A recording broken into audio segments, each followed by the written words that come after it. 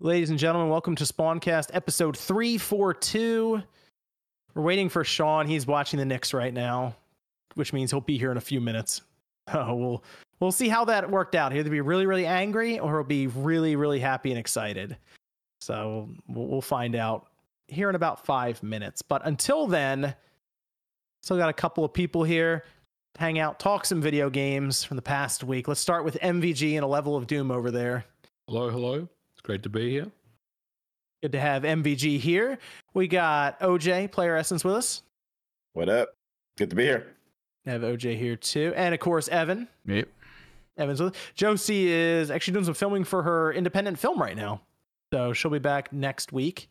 I'm sure to tell us about that again. That came up on Sean's after show one night, and she told us all about it then. So did a little crowdfunding pitch live, but she'll be back next week with us, and she's got some other stuff coming up too for the podcast. So it's gonna be pretty cool. Let's see, what do we have tonight? I do know we have the PS5 Slim situation that went down. MVG was like in the midst of that. He was like in the front lines. So I'm curious to see what MVG's take is. Did you ever make a video on that, by the way? No, I'm just going to wait for the hardware. If I can get a hold of it, that is. Okay. Then I'll make a video on it. Good. So I'll be interested to see your take on that. We have some weird things going on at Sony that's coming to light through apparently David Jaffe with some reporting there. Alan Wake 2 is out. We'll see if anyone played it yet. Nintendo faced some backlash from their tournament stuff, or their guidelines. OJ, of course, in the esports scene, so could probably explain some of that to us a bit. Metal Gear Solid Delta got a look, and I did have a question that actually brings together Metroid Prime 4 and Skull and Bones.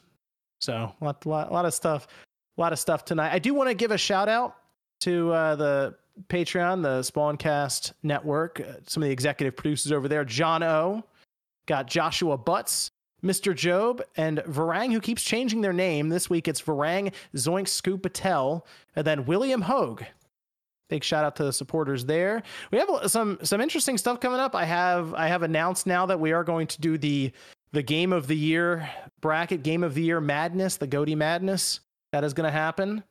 It's going to be an interesting one to see how that all turns out. Basically, 32 games will enter, and one will exit victorious. I'm more curious, though, to see some of the matchups, things like Dead Space and RE4 maybe meeting somewhere in the middle, things like that. So I think it's going to be a lot of fun. That's going to be starting in a little less than a month, probably about 3 weeks. I need things like Mario RPG, for example, to come out, RoboCop, Star Ocean. Hey, you never know. Those could surprise. So still some stuff in November to get through, and we'll do all of that. It should be a lot of fun, though, to close out the year. Had a new episode of Game & Talk went up, and there will be a Spawncast bonus show actually in the next day or two. So a lot of stuff happened. I think MVG is winding up a Ask a Developer here soon too. So yep, I'm on it. A lot of stuff to look forward to there. So let's actually start. We're just going to start with Alan Wake 2. Actually, just get that out of the way because I already know what's about to happen here. Because I haven't played it yet. I don't know if anyone here has played it yet. Unfortunately. I have a reason why I haven't played it yet, but I just want to see if anyone can surprise me. Go ahead. I haven't played it yet, John. I am going to pick it up. I'm an Alan Wake fan, but man, my backlog is, I've got so many games I got to get through right now. So I'm on Spider-Man 2 at the moment. Once I'm through Spider-Man 2, I'll probably pick up Alan Wake 2 and check it out. It is tough right now, MVG, because I'm thinking Alan Wake 2 right now because I'm just about done Spider-Man 2. I'm just about done with it. But next week I want to play Star Ocean RoboCop.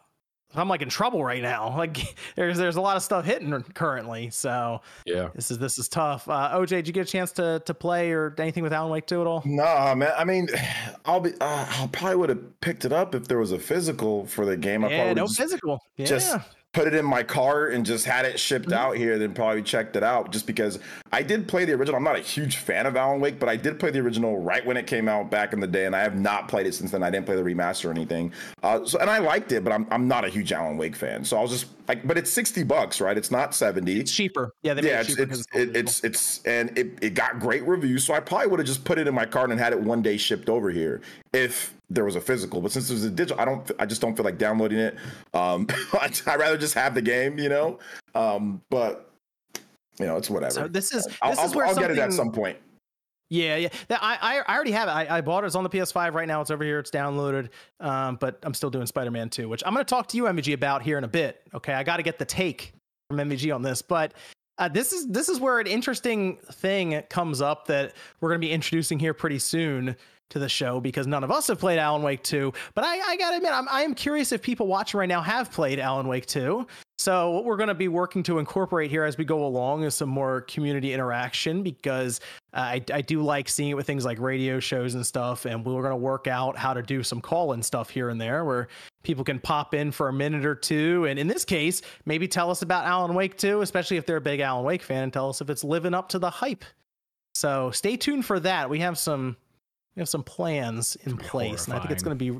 I think it's going to be a fun adventure. Maybe. I've done call-ins before. It's definitely interesting. And we'll just do audio, so it doesn't like move around any of the boxes or too much. We'll keep it audio, and I think it'll be fun. Here and there, we'll do it as we go. It won't be like 4 or 5 people in a row. It'll be like, who played Alan Wake 2? Hop in. Let's tell us about it, and then we'll go from there. But fun. I do want to bring up that Alan Wake 2 did secure, I'm going to say, a higher score than I was expecting as well. Did anyone? Technically on PC it's a 92, on PS5 it's an 88. So if you meet in the middle, it's basically, we'll say, a 90 essentially. I expected in high 80s or low 90s. I expect that because all the previews were glowing about the game, like graphics. Like if it's got good graphics and the gameplay is just good enough, it's probably going to get into the high 80s, like review score, right? I feel like I predicted like an 86, so I was off by like 4 points technically by the average, but MVG already knows what I'm about to say. Go on. Did this change your game of the year thought with Starfield?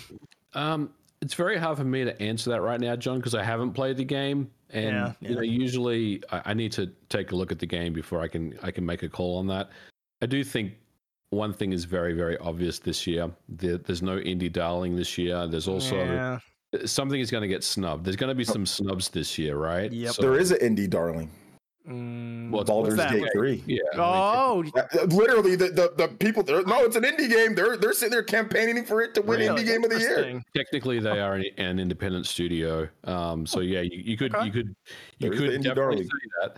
But I mean, there's going to be some snubs this year, John. I don't know which way it's going to go. I have to play. I mean, the reviews and everything for Alan Wake 2 look incredible. And you think that maybe it's going to find its way into the conversation. But I also think, Resident Evil 4 Remake was incredible. And there's precedent there with RE2 Remake being in. So I don't know. Like, I have to play Alan Wake 2 before I can really say, it's gonna get in. Like, just in the same way as Mario Wonder. I played Mario Wonder, I've beaten it.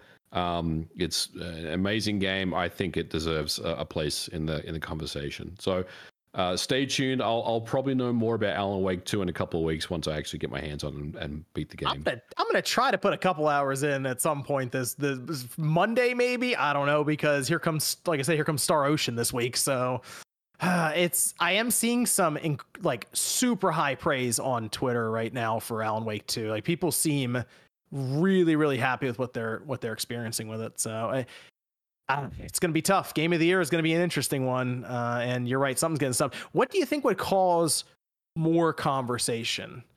Starfield being in the Game of the Year nominations, or Starfield being out of Game of the Year nominations? For conversation, out. Yeah, would be better than in. I think so. Yeah. Interesting. Okay. Starfield seems to be the one that's like on the fringe case right now. People are like, I don't know if that's the one that keeps coming up. Is that the one getting left out?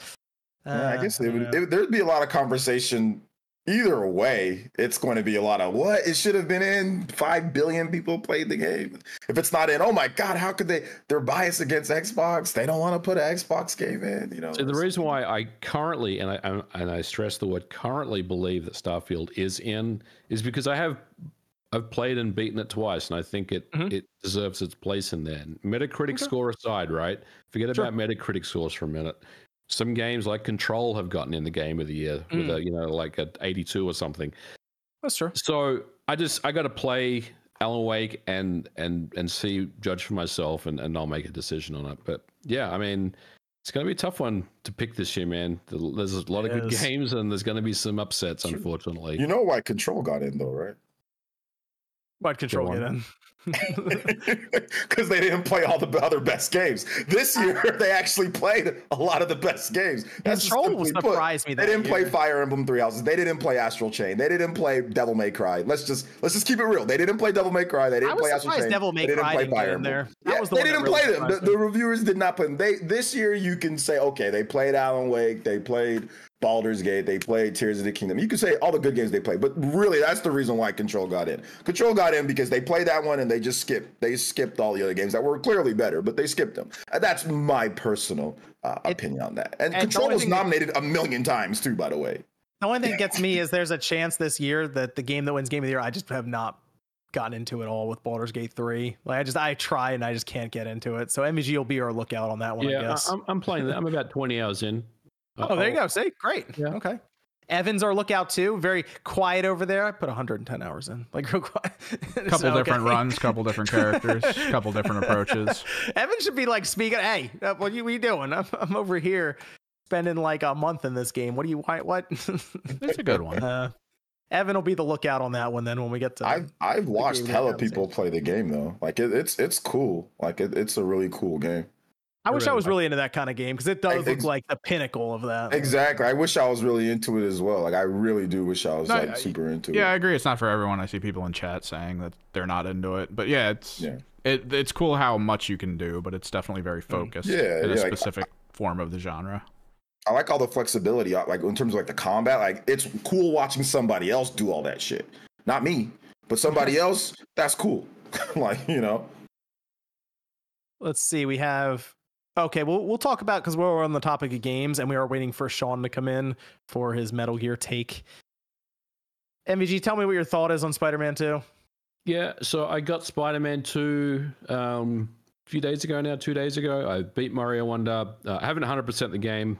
Some of those levels are tough, but I thought, well, I'm done with Mario Wonder, so I'm going to move on to Spider-Man 2. Picked it up.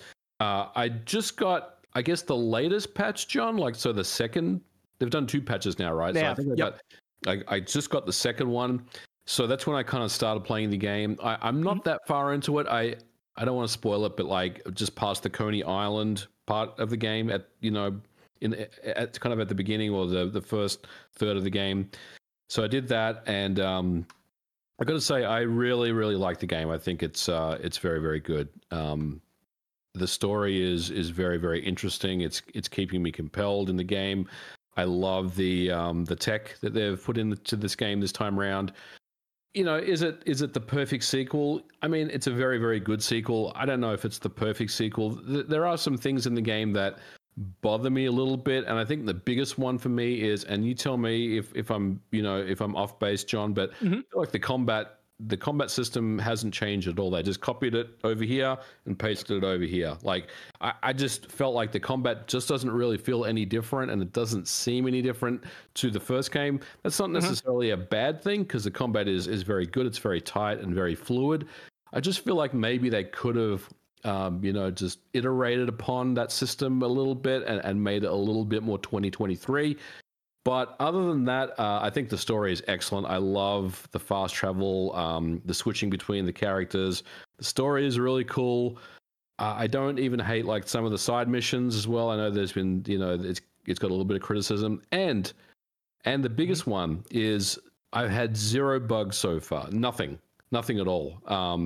Yeah. I really didn't experience much either. I've seen no cubes. I've seen no weird T-posing. I haven't seen any kind of weirdness at all with the game. There's been like a cutscene where some clipping has occurred, or some minor shit in the background, or maybe some pop in.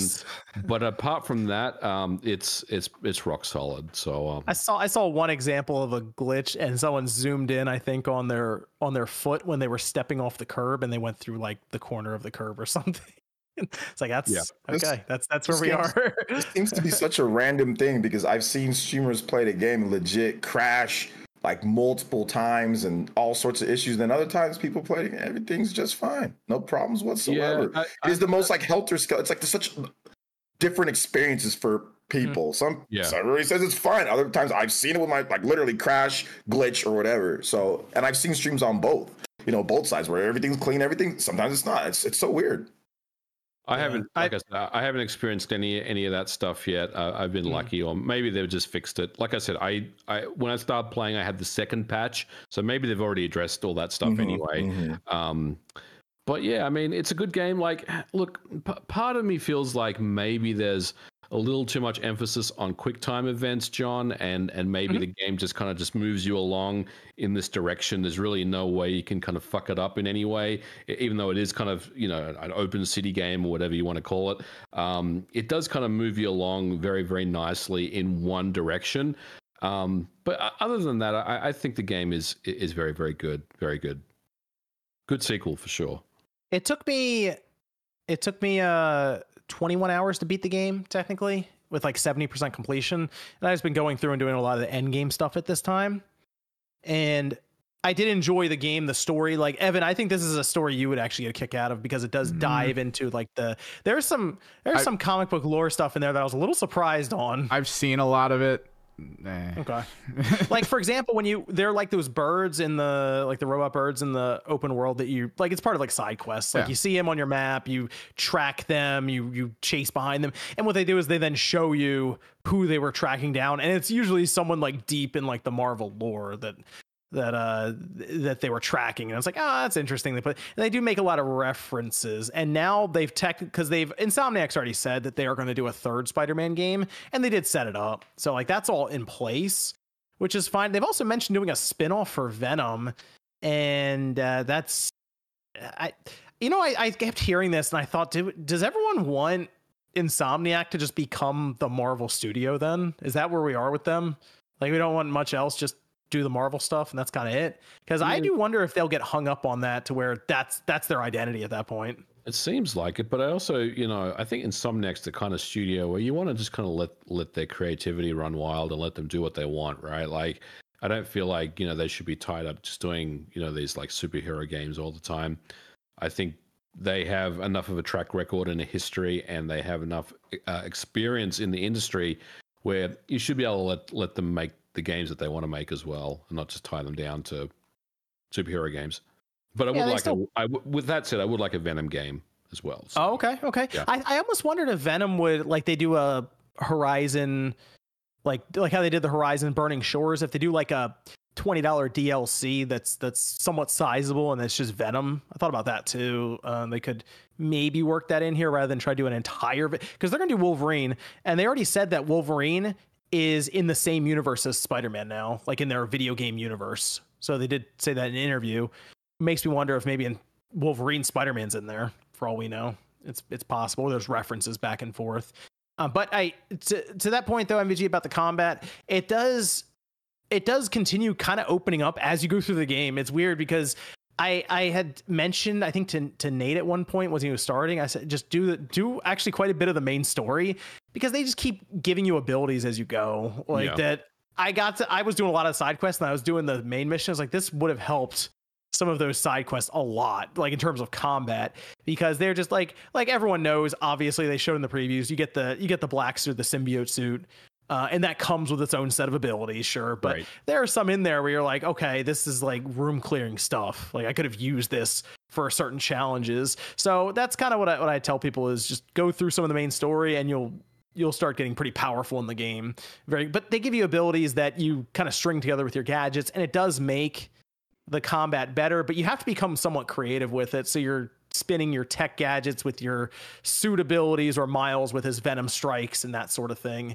And I think it made the combat from the first one better, but you're right, MVG, they still lean into the Batman Arkham combat a lot. Like, that is still what they are doing here.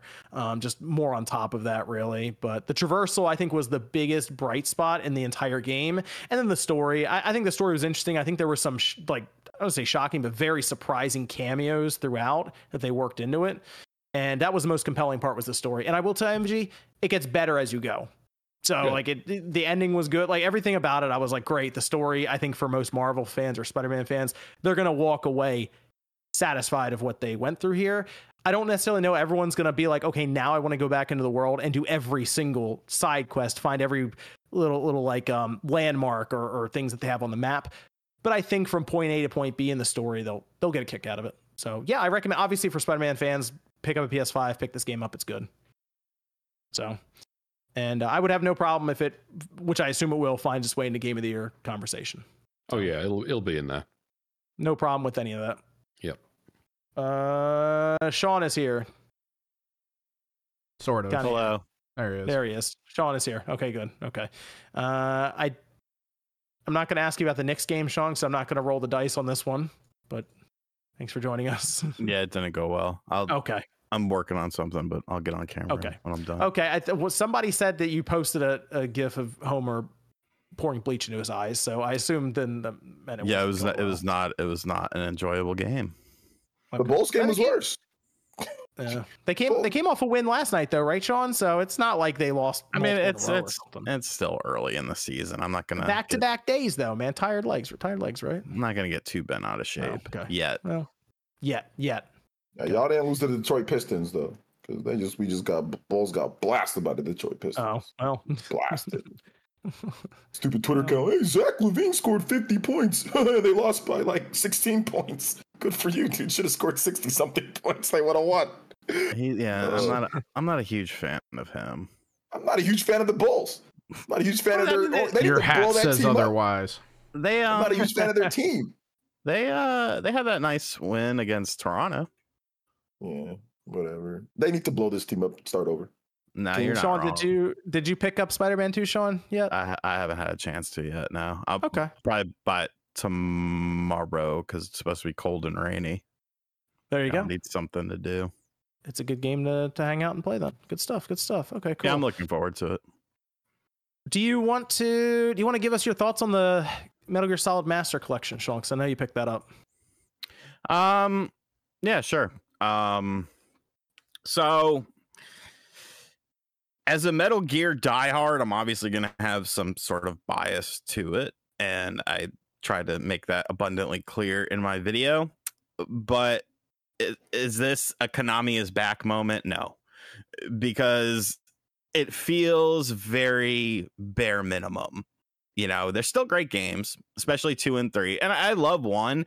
But after playing 1 on an emulator, you know, even if you're not using DuckStation, even if you're just using a basic ass emulator that can make things look a little bit cleaner, to see Metal Gear Solid 1 and see that they didn't even give you like a texture filter option or something like it's rough, dude. It's rough going back to that original style. And I know there's probably going to be people like, I play it on a CRT. It's great. I'm glad you can enjoy that.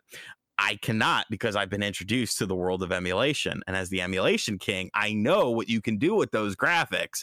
So Metal Gear Solid 1, kind of a wash. 2 and 3, like, I know there's an issue with 2 when you're out in the rain on the tanker. But like, I didn't mention it because you're there for like 15-20 seconds. Like it wasn't really a main issue for me. Surprisingly, I've been having a decent time playing it. I was worried about the 60 to 30 drop. I really don't think it's like super noticeable. Granted, I've been playing mostly in handheld mode, so take that into account. But you know, it still feels very good. It's still a really good game. It looks very nice on the OLED screen as well when you're playing it in handheld mode. And 3 is still, you know, one of my favorite video games of all time. Like I said in my video, I do feel the image is a bit on the soft side. It's obviously both of those games are widescreen, so they are the HD versions, but the image just looks a little soft, especially when you look at how Metal Gear Solid 2 looks compared to 3. And I'm obviously talking about the Switch version of these games. 3 definitely looks noticeably softer, and that kind of was a little bit strange to me. You know, the 30 frames on 3, I really don't care. That game didn't even hit 30 frames half the time playing it on the PS2, so not a huge thing for me. The other games, the MSX stuff, it's cool if you're a diehard for the story because those are canon. Metal Gear 2 is still a really fun game once you kind of get into the groove of it. Metal Gear and Snake's Revenge on the NES are throwaway games. they're really not that good. And then you have like the bonus stuff with the and for like 2 and 3, they are like the versions that have the additional content like substance and subsistence. So you get like you get like Snake's Tales on Metal Gear Solid 2 and stuff like that. So, you know, whatever, that's kind of cool because it's additional stuff. But as far as like the bonus content is concerned, like once again, it feels kind of half-assed. Like the book thing is really cool that goes over like the whole history of Metal Gear. You can also get the full like a screenplay dialogue of all the conversations in the game. That's kind of neat, I guess. But like the soundtrack, the bonus soundtrack, there's 20 songs. There's only 20 songs. You're spanning 7 games here. Even if you want to take out the NES crap, you're spanning 5 games. They don't even have the cool song from Metal Gear 2 that I always used to play when I would play online with Subsistence on Metal Gear Solid 3, where it was like that was the only song I would play, and it would just always got me so hype.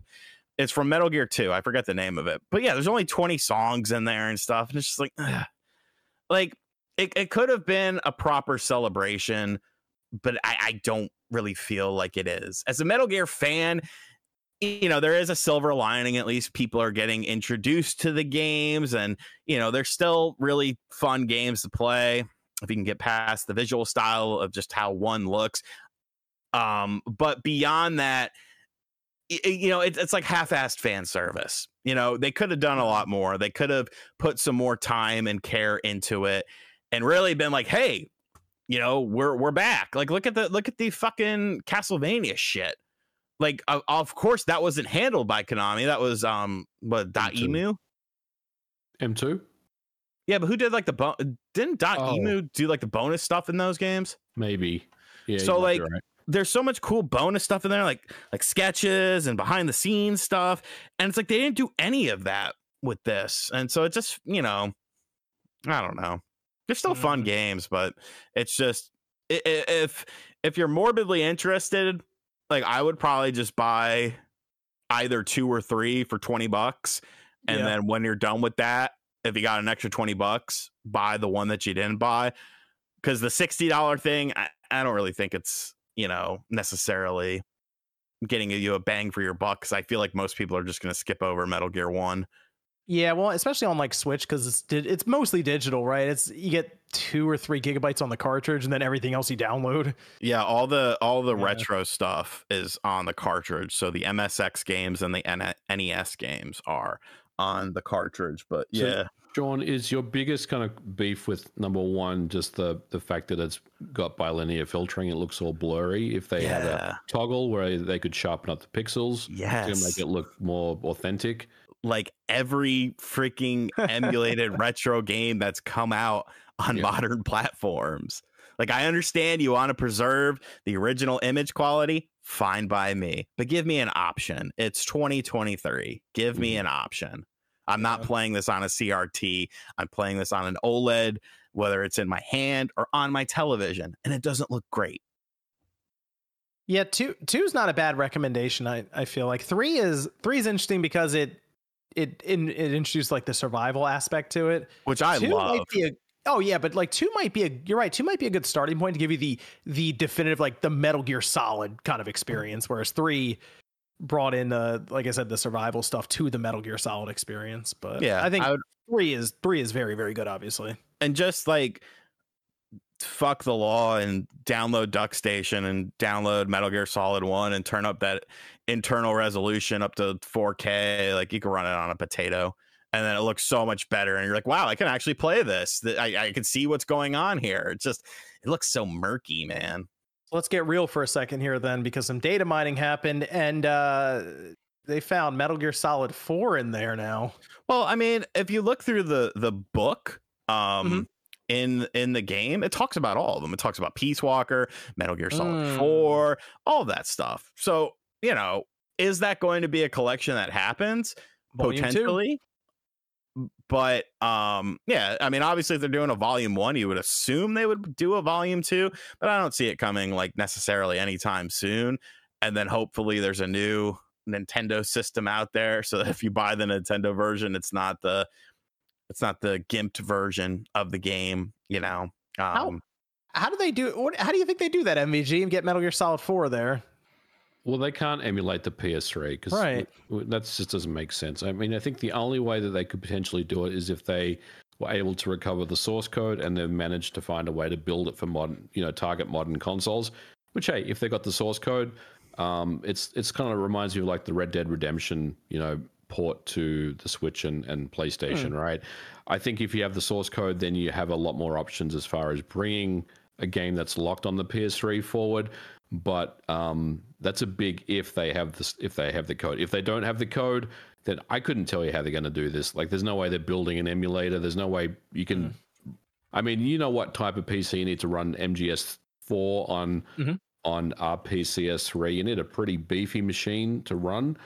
So I think unless they have the code, or they're just hopefully. They have all that right now, and they're basically in a situation where they've got the game up and running. It's hard for me to imagine that they could emulate a PlayStation 3 to get the game up and running. You know what's interesting is, remember there was that talk about how there was a 360 version that existed. They just didn't come to market with it. What if they still had that like in the back somewhere, and they're like, yeah, maybe we can wheel this thing out. Maybe. You'd be surprised. I mean, based on my experience, things like that get uncovered occasionally. So maybe they do have access to a 360 build that can form as the basis for this modern update. But I'm to be honest, John, I'm still a little skeptical about MGS4 because, man, it's just been locked on the PS3 for so many years. It's hard for me to even imagine that it would ever come to any other system ever. But I am hopeful that there is a lot of smoke here with this. So hopefully we get it. I'd like to see it. That'd be a big deal. That'd be a big deal if it got announced. Yeah, I'd be curious if what they would follow the collection with. Would it be that 5 and I don't know, Peace Walker, and that's it? There's Volume 2. No, I don't think you do. Ghost Babel? You got to Ghost Babel. Yeah, I think you do. You do Ghost Babel. If you really want to stretch it out, you could do Ghost Babel, Portable Ops. 4 and Survives. then if you wanted to do 5, it depends. If you wanted to do 5 in its own separate thing, you can include like Peace Walker and Acid Games. Okay. I mean, there's a lot they can pull from if they want to set this up and make it like a nice collection. And then 2 years after that, they sell the complete edition, and it's all of them together for like $100 some odd. Right. I'd buy it. If it looked cool, yeah, I would too. If they fixed all the issues and it ran, 60 everywhere, I'd probably get the complete edition. Yeah, especially if it came in like the cool box set and it had like the slipcover. Yeah, I'd be all over that. That'd be cool. It's kind of weird that they didn't do any like that. I understand they did the digital thing, but why not? Go all out, make a version that has like a statue and some other bullshit that collectors would want. Metal Gear fans, you feel like would be all over that. Yeah, because we've been fucked for so long. No lube. Nothing about Konami screams all out right now. Like I think it's more about let's dip our toe into the swimming pool again and see how it all feels. And okay, well that was fine. Now let's do the next part of the body and get that in the water. I think that's just how it's going to be for a while, with them. Well, speaking of that, MVG, Konami did have another reveal this week. This was during the Xbox partner preview. I pulled Metal Gear out of there because some of the other stuff, but this was a big one. I think it surprised a lot of people that it was there too, because I wasn't expecting it to make an appearance, but they did an in-engine preview of Metal Gear Solid Delta, and it looks good. Like, it looks better than I was expecting. I mean, I obviously they're trying to remake an incredible game. It's gonna be tough, but I saw a lot of visually speaking, I thought it looked good.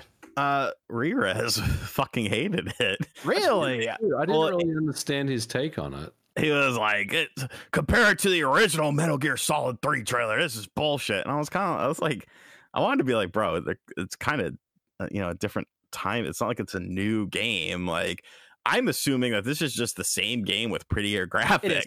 It is the same audio, right? Yeah, it's using the same audio and stuff. So like, it's just going to be the same game with prettier graphics. I think the graphics look substantially better, obviously. I don't know, I'm excited for it.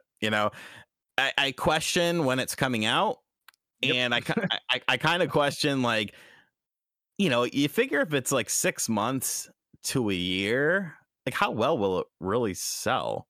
Because you have 3 now on modern consoles with an HD version of it. Granted, this obviously is far superior graphically, but if it's the same exact game and I could buy 3 HD for $20, like, are you bringing back the online in it? Because I don't think you are.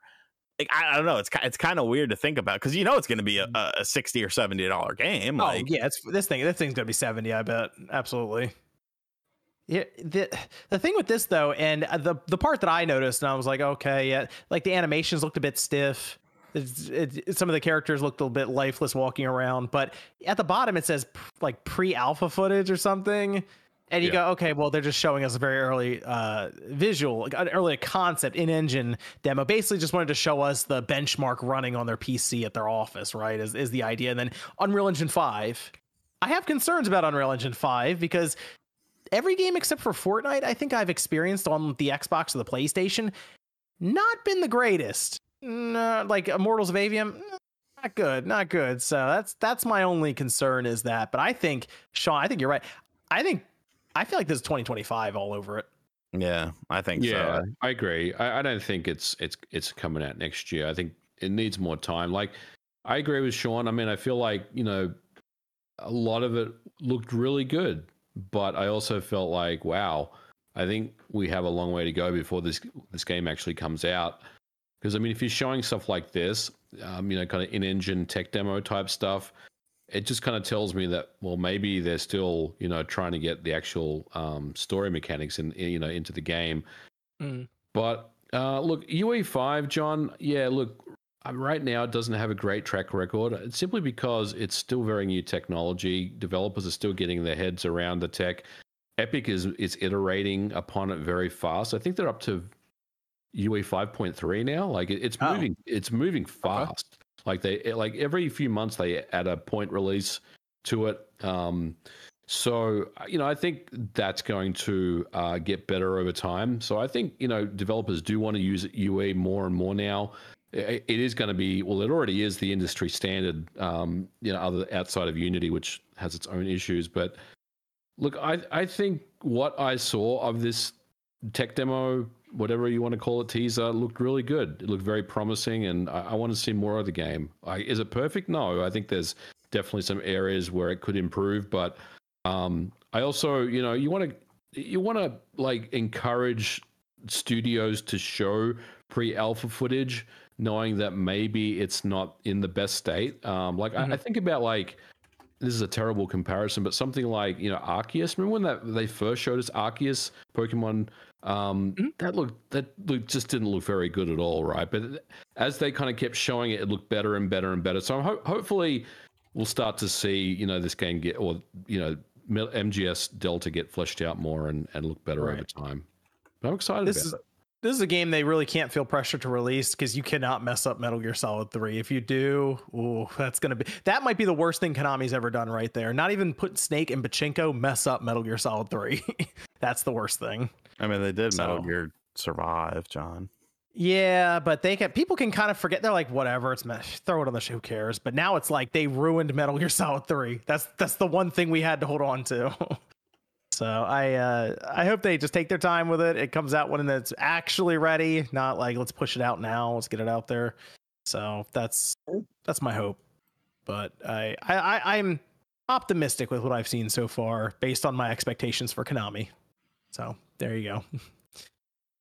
Let's I did want to bring this up just to see what people think and get a tally on this one. Skull and Bones got delayed again. It's supposed to have been out now. Like, we're supposed to be playing it multiple times over, but it's coming out, according to Ubisoft, again, according to it, it's still tentative, by the end of March 2024. Cancel it. Just cancel the game. Look, Ubisoft, you make good Assassin's Creed games. Keep doing those. Make Splinter Cell. Make Ghost Recon. Make Watch Dogs every 5 years if you want to. Far Cry and Rainbow Six. That's all you need to do. And Rayman as well. So here's my favorite part about this, that they're basically, I don't want to say they're not allowed to cancel it, but apparently there some problems would arise if they canceled because of Singapore. They took a ton of money for it. So the reason this thing's still coming out is because apparently it was a deal worth upwards of $120 million as reported by Kotaku. So I don't really know why Singapore was involved with. I'm not sure. But apparently that's why they've strung this along. This was announced in 2017, same year as Metroid Prime 4. Yeah. So quarter 4, 2018 was the original release date. So yeah. So the question is, what game comes out first, Metroid Prime 4 or Skull and Bones? Metroid Prime 4. Oh wow. Okay. Interesting. All right. Metroid Prime. I think Prime 4 is out in 2024 later, but maybe it will beat Skull and Bones could just be delayed for another 2 years at this point.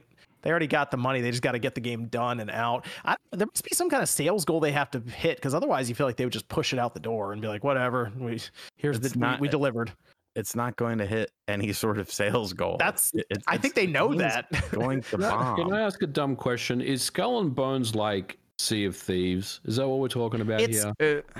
It's more like you control the whole ship by yourself. So they basically they took the ship combat from Black Flag and they kind of that was the concept. You can go to islands and like walk around and shop for stuff, but then you get to your ship and it's you controlling everyone.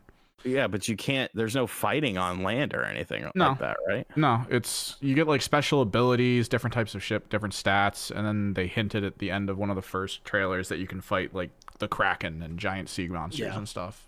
Evan, is this a game that interests you at all? No. Then cancel it. I'm excited for this game to come out someday just to see what happens with it. But I'm kind of agree with you guys. I think Prime 4 is out first, just because I think this thing gets delayed again. They delayed another game. They didn't name it, but the word is it's probably Star Wars Outlaws. That's most likely holiday 2024 now. Don't care. So. No, the game looks good. It looks good so far. We'll see. We'll see. Skull and Bones coming up though, March 2024 at the latest. Mm-hmm. Everyone's excited. Oh boy. The PS5 Slim. There's some controversy here. MVG was in the middle of it too on Twitter with this one. A piece of shit. MVG always riling things up. People just trying to get a PS5 Slim, but apparently if you get the digital version and then you go out and get the disc drive later, you have to activate the disc drive through the internet with a connection for the setup process. But John, it's only a one-time activation. Oh, okay, hold on. Hold on. Let me play devil's advocate here. Don't you need an internet connection just to play the digital edition? Maybe. Well, yeah. So what's the big deal? If you only have to do it, like I can understand, like, you know, there could be linking issues and stuff like that. Okay, I'm not taking that into account. All I'm taking into account is that I need to connect it to the internet one time to register it. I don't see why that's a big deal when I have to be online just to play the fucking thing anyway. We are at a point where a lot of discs call to a server to download anyway, so. Right. So like I don't see why, you know, is this a preservation thing? Because the Preservation Society will figure that out, just like they've been doing a great job preserving all of these other games that you and like magazines and crap, so you have access to them. But I don't really understand like why that's such a big deal. I think the reason why it does need a connection is to somehow personalize. I don't know what the right word is, but basically tie the drive to your console. The drive to it. So you can't just take it and then take it to someone else's house and use it there, type of thing.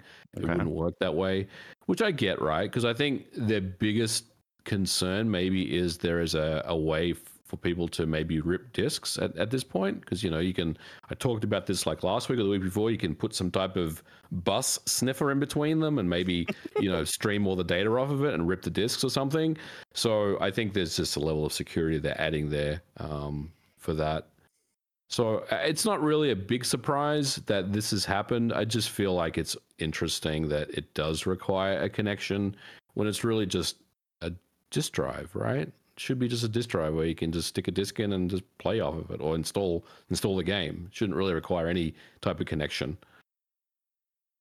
Here's why I think it's the whole thing's interesting, and you could make a case that it's a big deal, because I feel like we've become very desensitized to DRM in general at this time. 10 years ago, Don Mattrick got thrown off stage because he wanted you to check in when you got your Xbox online. Said, you know what, you get this Xbox One, you're online. That's the way it is. And if you don't like it, you get the 360. And that's just it.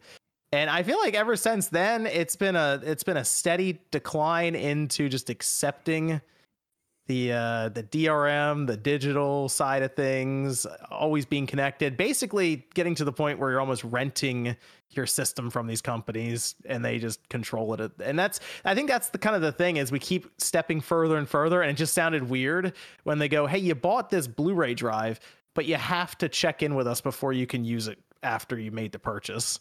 And it just seems weird. I think that's one of the things that's coming up, is it's that slippery slope where one day you always are connected to the internet. There is no offline mode for a system when you buy it. No. I mean, we've talked about this before. I mean, there's rumors that the next Xbox or the mid-gen refresh will be all digital. Sony is definitely heading in that direction, as we've seen.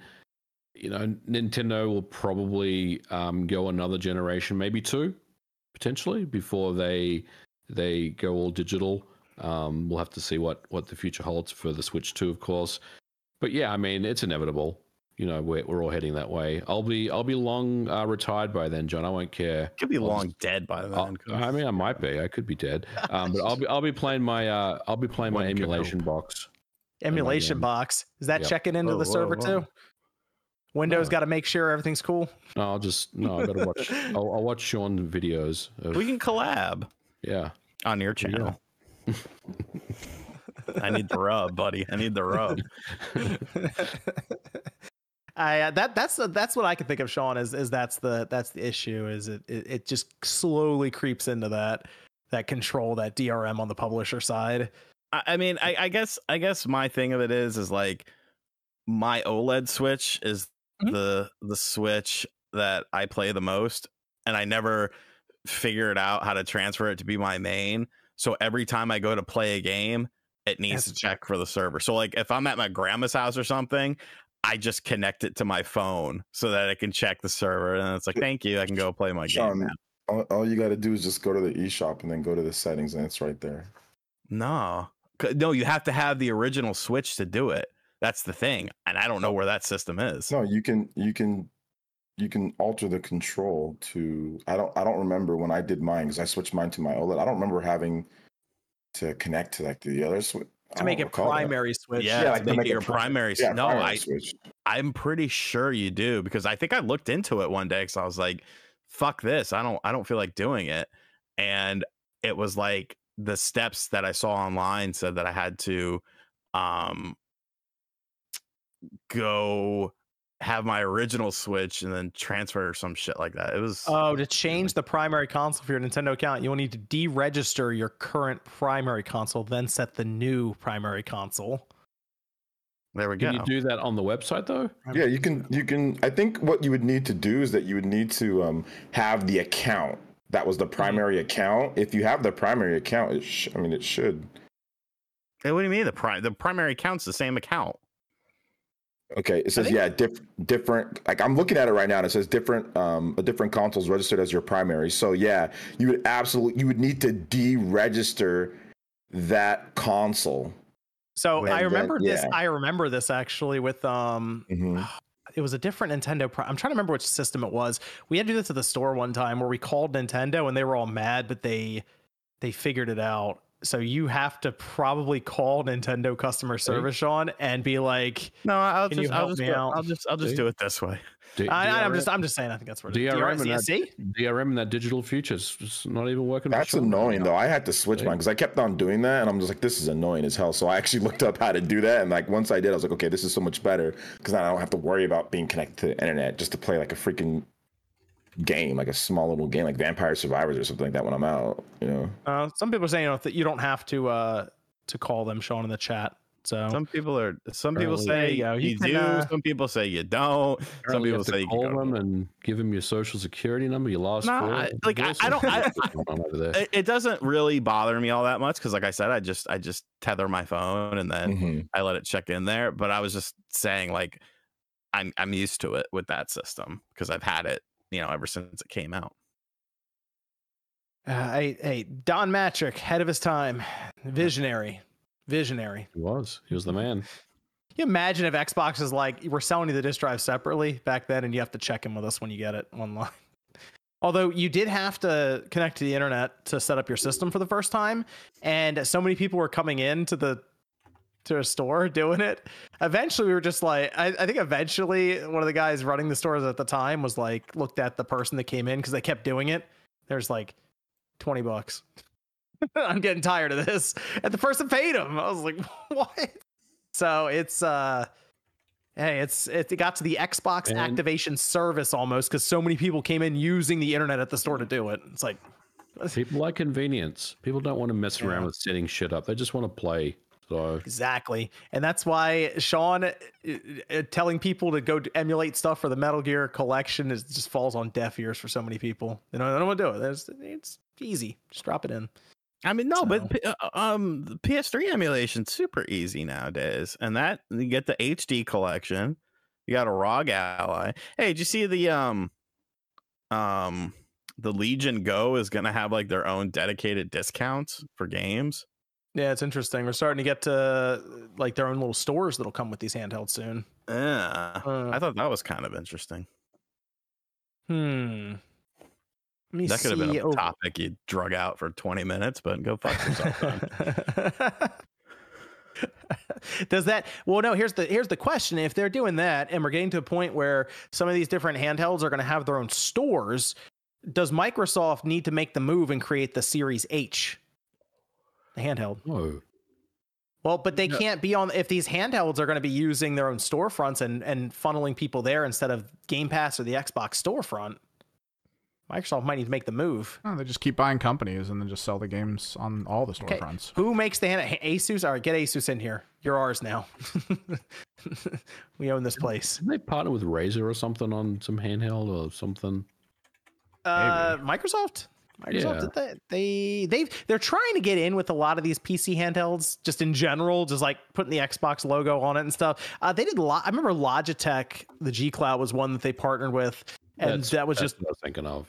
Having the app on it by default. Yep. Yeah, but Microsoft might just need, I mean, who knows, in 15 years, they were talking about going ARM based. We might just have nothing but hybrid systems with how these chips are advancing right now. Everyone might have a hybrid system by then. Who knows? So let me go over to the super chats here. Spyro says, remember, for Game of the Year, it depends on what Jeff thinks. Well, to be fair to Jeff, apparently he doesn't have a say in anything that's nominated. That's what he says. Dominion says, with so many platforms to play video games, it's a shame that the momentum for crossplay and cross-save came to a screeching halt. As gamers who have several platforms, what's your thoughts on this?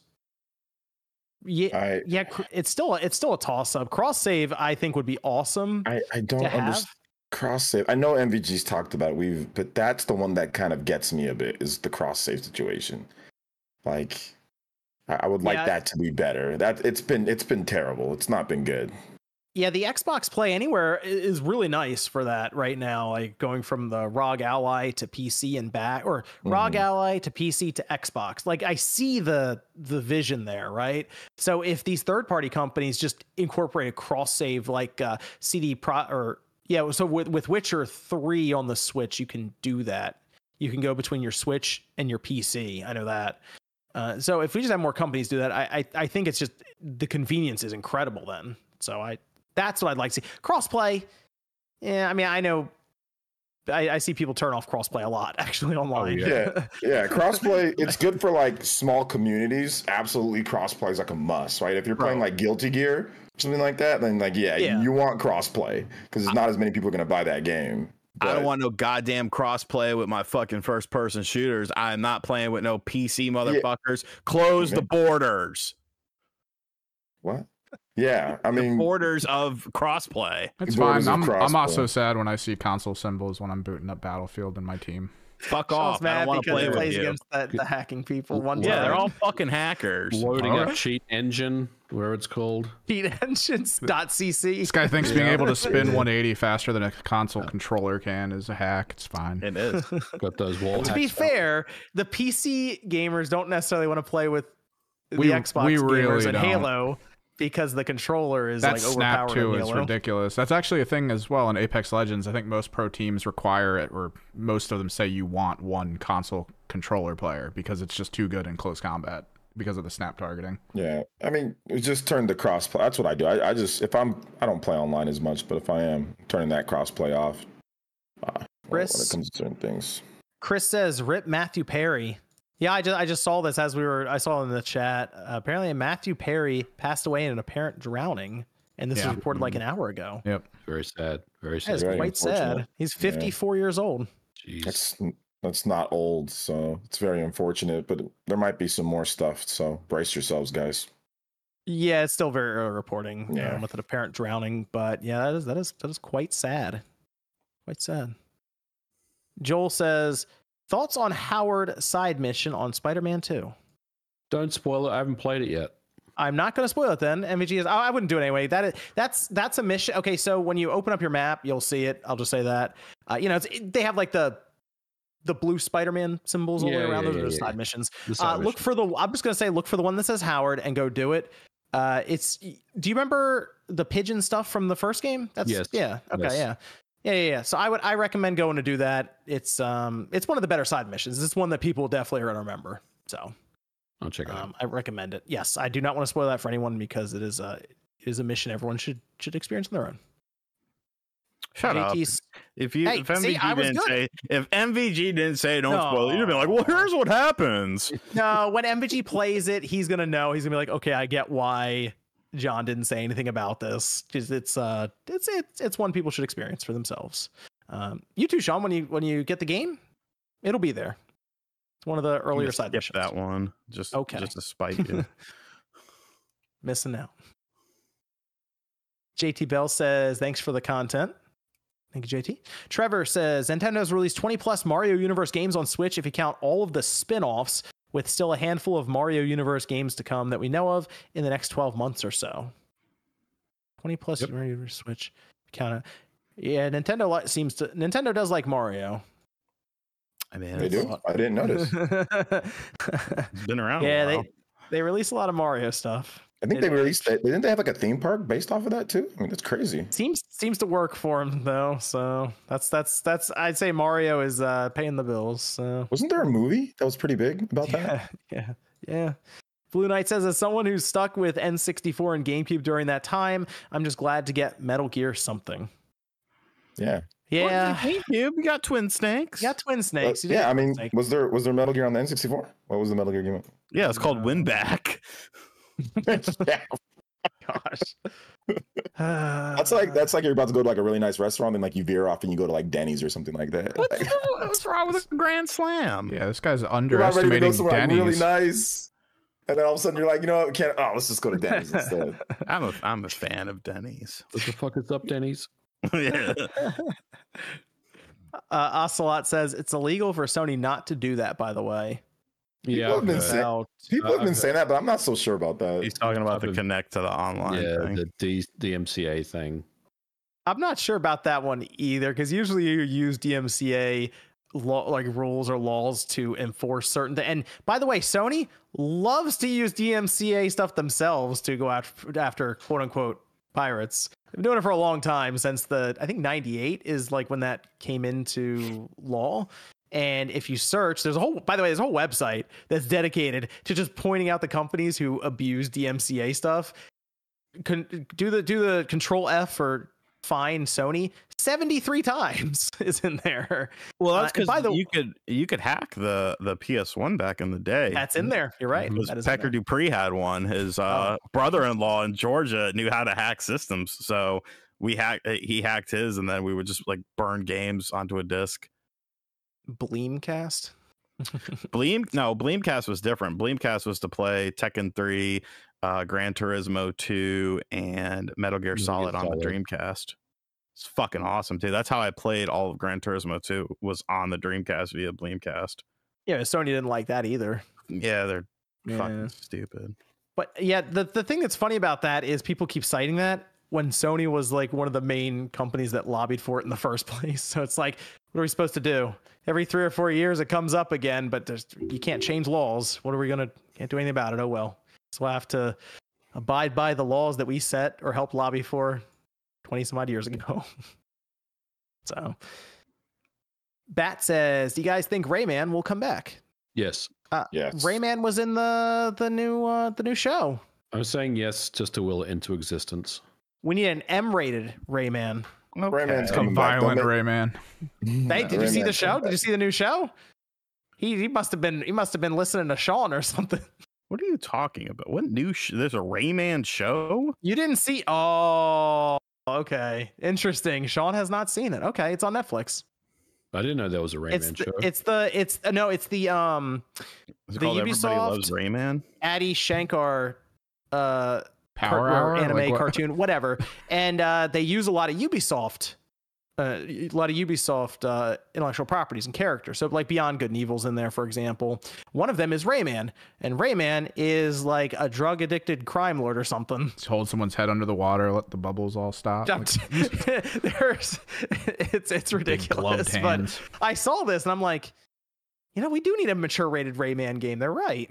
It is It's not very interesting. 2003 anymore, John. I don't need Shadow the Hedgehog and True Crime Streets of New York. We don't need we don't need Rayman holding like a gun, like a mafia member or something like that. Like Gats. Why not? You want Ubisoft to go out of business faster with between Skull and Bones and that? You're on a fast track. I think you'll have a new appreciation for Rayman after you watch it. I have an appreciation for Rayman, and I don't want to ruin it with this tomfoolery. I think we need I'd appreciate them more if they make a new game. I'll see if I can find there's like images and stuff It's of some fine. of the scenes. They'll It's put pretty them in funny. Skull and Bones. It'll be great. X era says, guys about brand bias. Iwata cut his own pay, and his heart is a gamer. Golf Easter egg. Sorry, but Nintendo has heart. Sean, you emulate it, though. Mm-hmm. Is that Mr. Davis? Was that a Mr. No, Davis? X era 404. Oh, I know him. Well, did you mess it up, or is he? Yeah, like drunk? that was. No, that's how I read it. Guys, comma, about brand bias, comma, Iwata cut his own pay, comma, in his heart, he was a gamer, comma, golf, Easter egg. I think it's supposed to be Easter egg, but they said Easter egg, so I'm reading it literally. Okay, the Period. golf Easter egg, yeah. Mm-hmm. Sorry, but, period. Nintendo has heart, Sean, exclamation point. All caps for Sean. You emulate, though, using the letter U instead of YOU. No punctuation. I emulate because a lot of these games are not available to play on the current platform, and I can't buy them right now and give Nintendo money. I can't buy a GameCube game and give Nintendo money. It would be going to a third-party seller. So Nintendo sees none of that profit anyways. Now, if they change that, then sure, you would have some sort of a case, but This is from John Rathburn, who says, RGC85, that handheld wood grain emulation handheld, did it run PS2 and GameCube smoothly? Was thinking of getting it for Christmas. So Twilight Princess, I played and it ran pretty much perfect. Wind Waker was almost perfect. PS2 Kingdom Hearts was really good. I tried God of War 2 after the fact, and that was kind of jank. So it kind of is your mileage is going to vary. But what ends up happening with these systems is people end up making. I wanted to add some more PS2 games, but for whatever fucking reason, is this the one? No, I took out the the micro SD card and I put it in a micro SD card reader, and it won't bring up the fucking files on my computer, and it's been driving me nuts. It's probably running Linux. That's why. Yeah, but how am I supposed to add games to it then? I don't know. Are you supposed to be able to, or like is it advertised that you can add games to it? No, but I mean, it's just ROMs and emulators on the system. Yeah, but formatting is always it's big. running Linux. It's running a different file system. That's why. There's probably a way to mount it, like with a tool or an app or something, but your standard Windows tools probably won't see the drive. Okay, so if I can't add games to it, then I would get something else. If I can add games to it, then I would. So I'm going to have to get back with you on that. I'll have to do some research. Okay. Let me go over to... Oh, I put the screenshots from the Netflix show in the chat. I'm not... let's see. Okay, got that. Let's do the Sony. It was a horse. You do the There's tournament guidelines for Nintendo. Adam 23's or 22's girlfriend getting plowed. Adam 23. What is this? What is this? Screenshots from these are screenshots from the show with I'm not watching Rayman going on like a binge. I'm not watching this goddamn show. Oh, you're out of your mind. Let's talk about Sony, because I feel like everyone's kind of been mentioning Sony in some regard when it comes to either PlayStation Plus, prices going up, 2024 outlook. There's been a lot of stuff happening right now, and then we're hearing about things behind the scenes. Jim Ryan is retiring starting next year, and now there was this report that's come out that Sony has actually confirmed themselves in a statement to Axios, which Axios apparently had to ask for the statement. Like, Sony wasn't necessarily just going to put it out there, but Connie Booth is out at Sony, and this came back, and this comes back to David Jaffe, who had reported on it earlier in the week, I think on like Monday, and he then came back and said that she was fired, not necessarily like you think, okay, she's been there for 34 years, since before Sony had PlayStation, or like had a PlayStation system, and you figure she might want to retire. Apparently there was something else that was going on, and she was basically just ousted. She's out.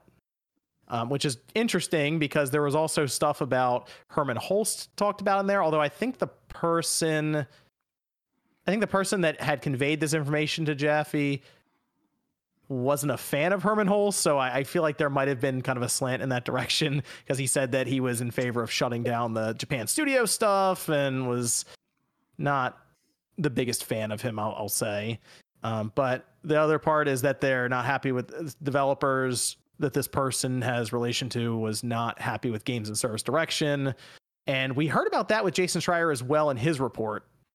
So that's not the first time, but he says some wild stuff. Sean Layden was brought up as being escorted out. It sounds like there's just, I don't say turmoil, but a shift going on within Sony right now going into the second half of the PS5. And right now, you've brought this up a couple times, Sean. What's happening in 2024 and beyond? Helldivers 2. Shut up. We're in. Jade Raymond's game. We think. Fair games. No, hold on. Somebody just gave me a good idea to just connect it directly to the where the fuck is it? No, I think Sony's in a very strange state right now, and they're supposedly, that's not it. Supposedly it's down there. Supposedly some of the stuff involved the games as a service initiative, and now they're having cold feet about it. Like, it just seems like a company that kind of is lacking a direction right now. And I've kind of said stuff like that throughout the course of the year. Like, it doesn't seem like there's a very firm direction. And I don't know how you fix that in a quick manner when, the industry didn't stop for a fucking pandemic. Like, they're not going to allow you to, get your shit together. Like, look at how much stuff they've just been sort of throwing out there. Like, you have the Portal, you have PSVR 2. Where's the PSVR 2 stuff? Like seriously, where is it? Why did I buy this? Like I bought it. I played Gran Turismo. I played Star Wars, which is already an available game. It's like, what are you focusing on right now? What is your main focus? And I don't know that anyone has that answer. OJ's making a point right now. I can see it. Mike's muted for some reason. There you go.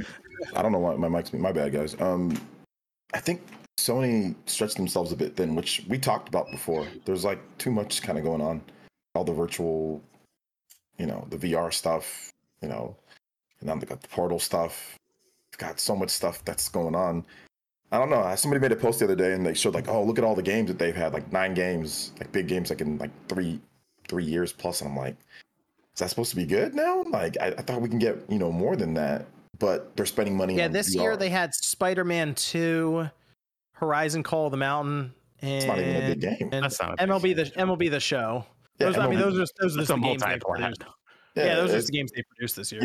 And it's just like, where is the, where's the games at in terms of like the consistency, and I hate to bring it up again, but that's like, like when you get rid of stuff like Japan Studio, some of that variety just gets like locked out. Some of that creativity just gets locked out. And yeah, I get it. Maybe their games don't sell a bazillion units, but at the same time, it's still your first studio that you had, and they still could have helped out in terms of getting some games, getting some stuff for people to play.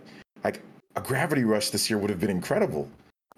Like something like that would have been dope. And you don't have to spend like what you spend on a God of War. I'm not trying to count their pockets that much. I get it costs money, but still, like that could have been really. Too. If you can get games out in 3 years, and then also still have your 6-year quadruple A titles, that seems like a good mix. Japan Studio would have been great. I think they would have been great if they were given the opportunity. They would have been great in the PS5 era. Like I really think that they could have turned some things around, and I know that they got time to do that. But now with the rumors that are coming out, like, there were certain people that really wanted to just bury, their Japanese developers. It almost seems like it was a bit more malicious than what it turned out. Like, at first it was like, oh, it's just, the money's not there. But it seems like there were people that were legitimately saying, screw it, based off the rumors.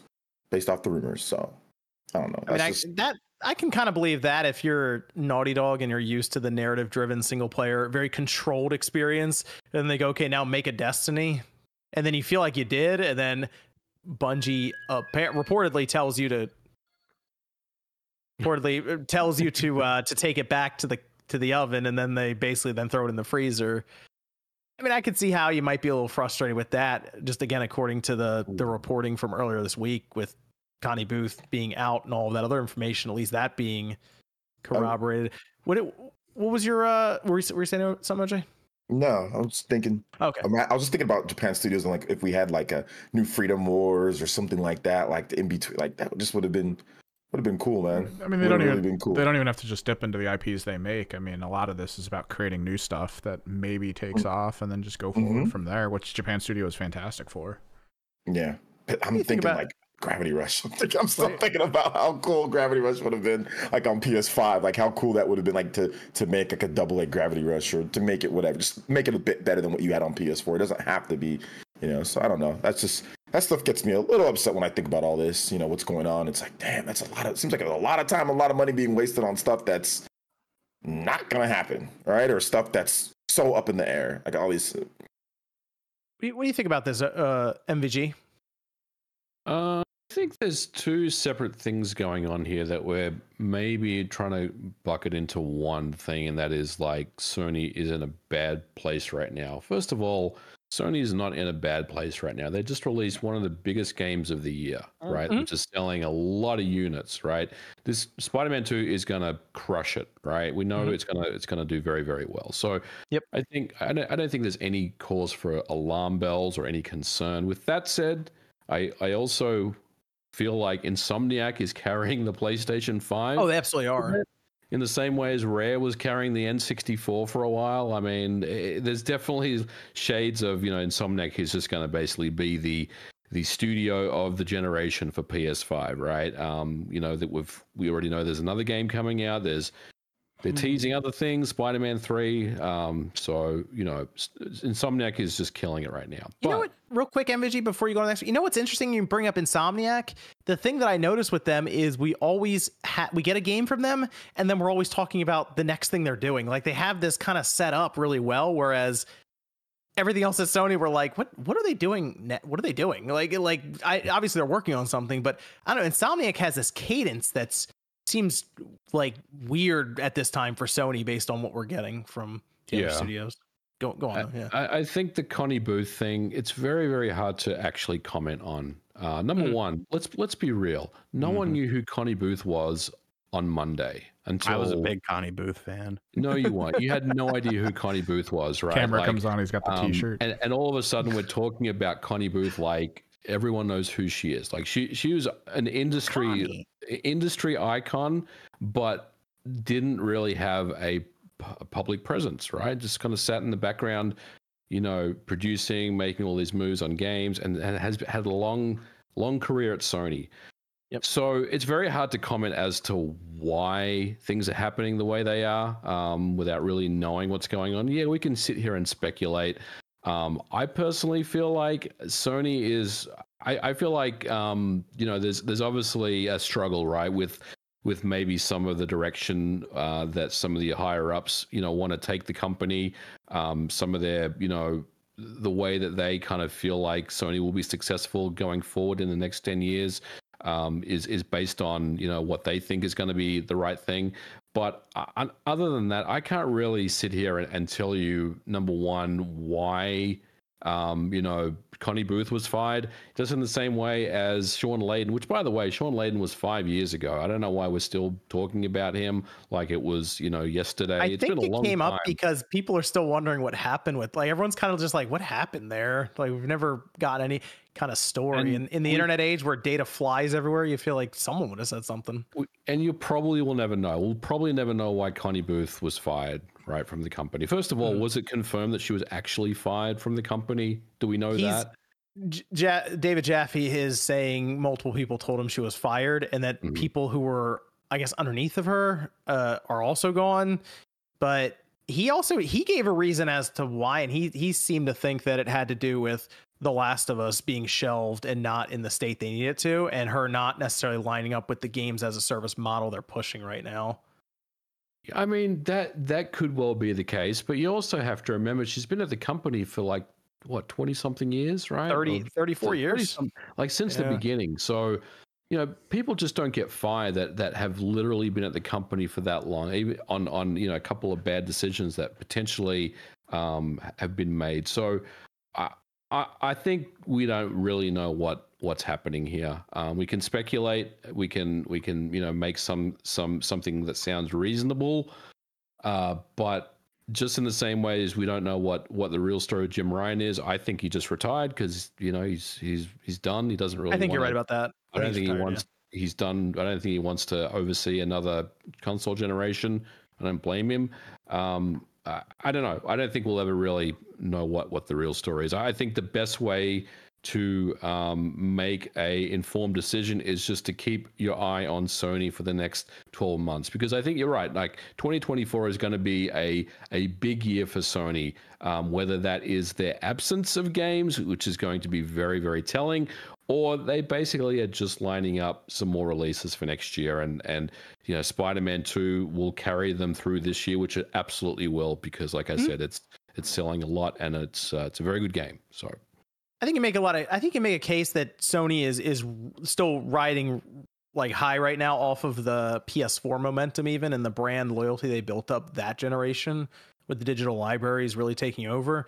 And that's the thing I'm curious about, MG, as you mentioned, because we're about to go into the second half of these consoles live, if we believe they are basically going to be succeeded in 2028. We're getting there. So now is about the time when Sony would say, okay, here's the roadmap for the next 3 to 4 years. Yes, they announce games that early. We know it. All these companies do, but that's kind of the thing. Insomniac, we mentioned, has been doing that pretty consistently for this generation. It's like, okay, here's Spider-Man, Ratchet and Clank's coming. Okay, Ratchet and Clank's here.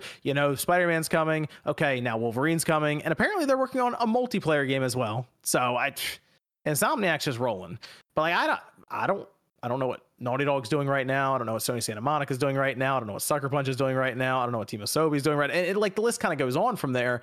That's to me where it lines up for some kind of big show at the beginning of 2024, a showcase to finally say, okay, here's what we're doing. Here's our third party partnerships. Here's our first party stuff. You should be good for 2 big releases over the next 4 years. I think it's important to remember that these other studios, the Naughty Dogs and the bigger studios, we already know that games take 5 to 6 years to make.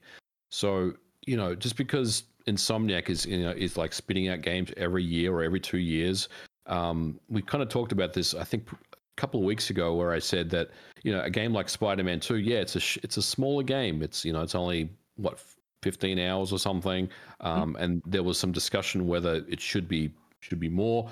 I think you can't have it both ways. If you want Insomniac to kind of produce a game every year or every 2 years, then that's what you should expect from them. You should expect a smaller, single player experience that you can beat in 15 hours. But these bigger games, these more ambitious titles, the Last of Us games, these kind of more cinematic quality style games that have, 30 hours of gameplay and all these things thrown into the mix as well.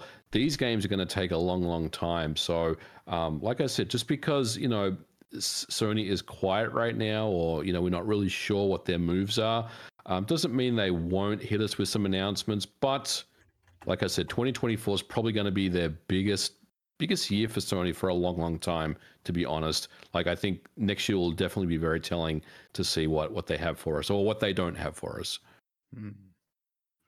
Yeah, that's kind of my thought process too. Here's the interesting thing. I've been looking at 2023, and I kind of think there's a game missing. That's been my thought. I feel like there was a game that was supposed to come out this year, and it didn't. And I think that might be why it. Well, I kind of wonder if that Last of Us multiplayer was supposed to come out this year. You saying that there was a game for this year that they kind of bumped out or has gone missing? I mean, I feel like there is, yeah. There's all sorts of rumors, right? Like, what about the next Ghost of Tsushima game or something like that, right? Yeah. I mean, it could be anything. I do agree with you, though. I do feel like maybe there was something more this year that they were hoping to get, but they weren't in a spot to to obviously announce it, or maybe they didn't have to announce it because it was never revealed in the first place. So I don't know, but I do think next year they'll have hopefully they'll have some bigger announcements. Yeah, well, like Deviation, I don't know what happened there, but funding definitely got cut because they laid off half their studio, and there was a project with Sony, and I assume maybe Bungie was like, I don't know about this one, and then the same thing happened with Last of Us. We watched Sega cancel Hyenas at the finish line, like it and apparently news came out. A really good game too. Everyone was really looking forward to Hyenas. News came out that's apparently one of the most expensive games Sega's made was Hyenas. I mean, fuck. Of course it was. It didn't come out. It's Hyenas, dude. People played the game like it was in beta. Like it's so weird. There's like, nah, cancel this. It's not happening. I was trying to get in on the beta, but there were so many people that were like, bro, it's Hyenas. I do want to say one thing really quick that's completely off topic. Anthony Thacker, whatever his name was, said, is there a way to connect the wood grain handheld to your computer? Right. And there actually was. I wasn't thinking because it was a USB-C to USB power connector, so I wasn't thinking of using that. And when I did that, I can now access it. So I'm adding some more games as we speak right now to test them out. Oh, okay. Good job. Well, keep us posted. That's kind of where I am right now with Sony. They've done well. They've sold 40 some odd million units of a $500 box, and at this point, they're probably the only company that can do it at that clip now. So what do they have for the next 5 years? So I have no problem at this point Sony announcing something that's not out for 3 years, just to show that they have that single player narrative driven experience still at their forefront, rather than here's Marathon, here's Concord, here's Fair Games. So need some confidence in there. What about Rebirth? We're not counting Rebirth as a game or Final Fantasy. And it's Square. I mean, technically they're going around, and yeah, I guess that's exclusive. It's that strategy of doing the timed exclusivity stuff on these games. I mean, it works, obviously. It's not really timed exclusivity when it doesn't come out on anything else, though. I mean, Final Fantasy 16 is going to be on PC soon. Maybe PC. 7 Remake is on PC now. I assume Rebirth will be on PC, a year later or something. But Maybe technically, you're right. They lock it down. So Locked down.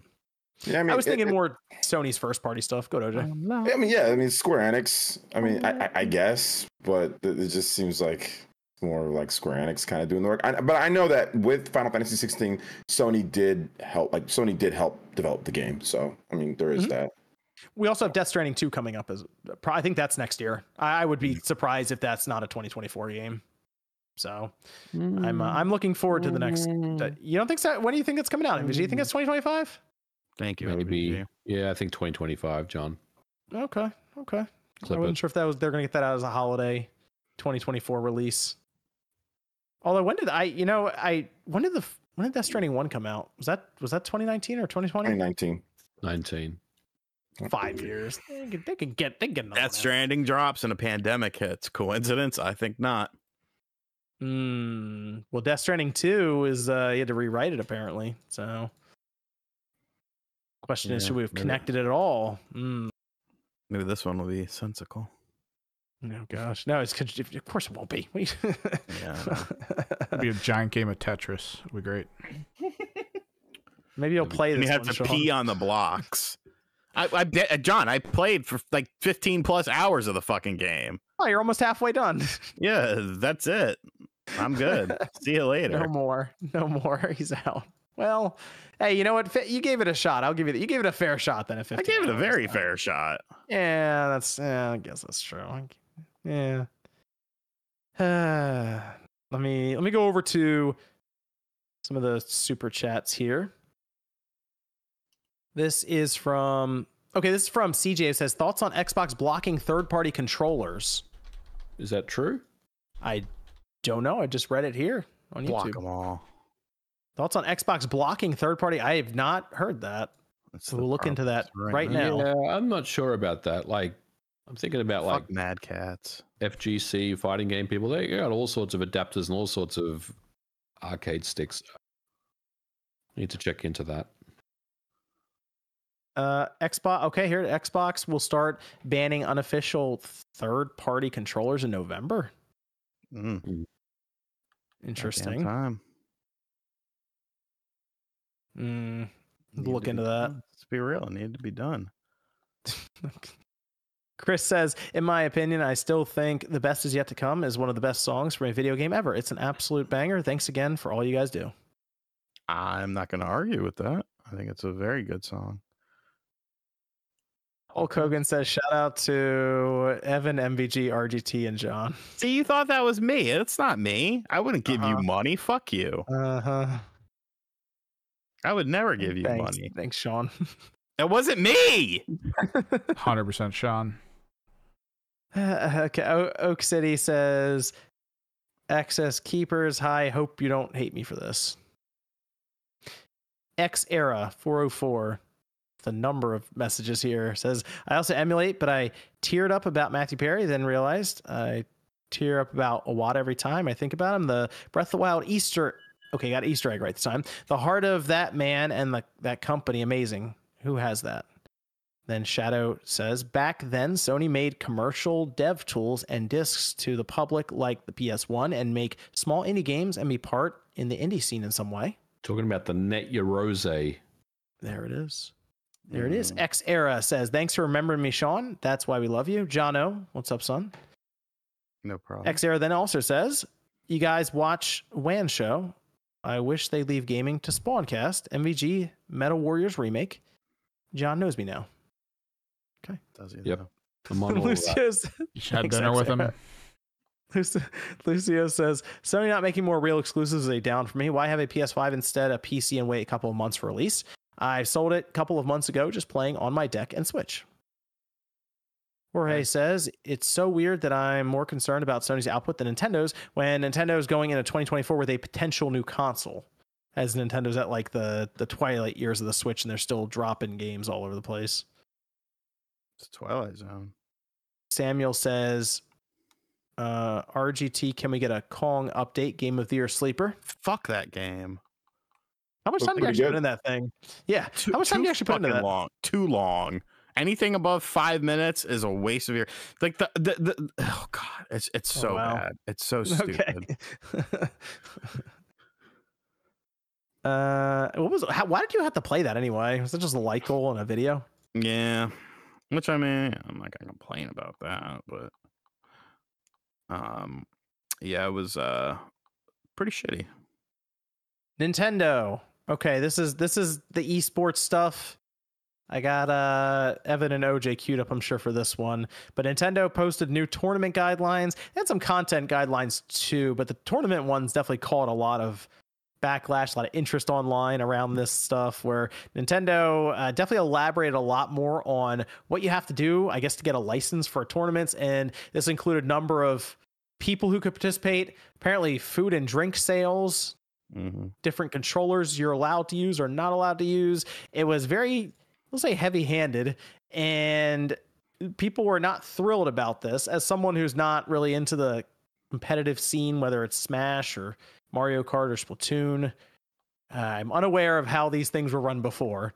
So I will let OJ explain if these rules are bad. All I ever see with Smash is clips of someone getting a crab thrown on them on Twitter and things like that. So It's the Wild Yeah. West like out there's there. a party going on over there. So Yeah, so throughout the years of Smash, just to make a long story short, there's obviously been a lot of contention between the community and Nintendo.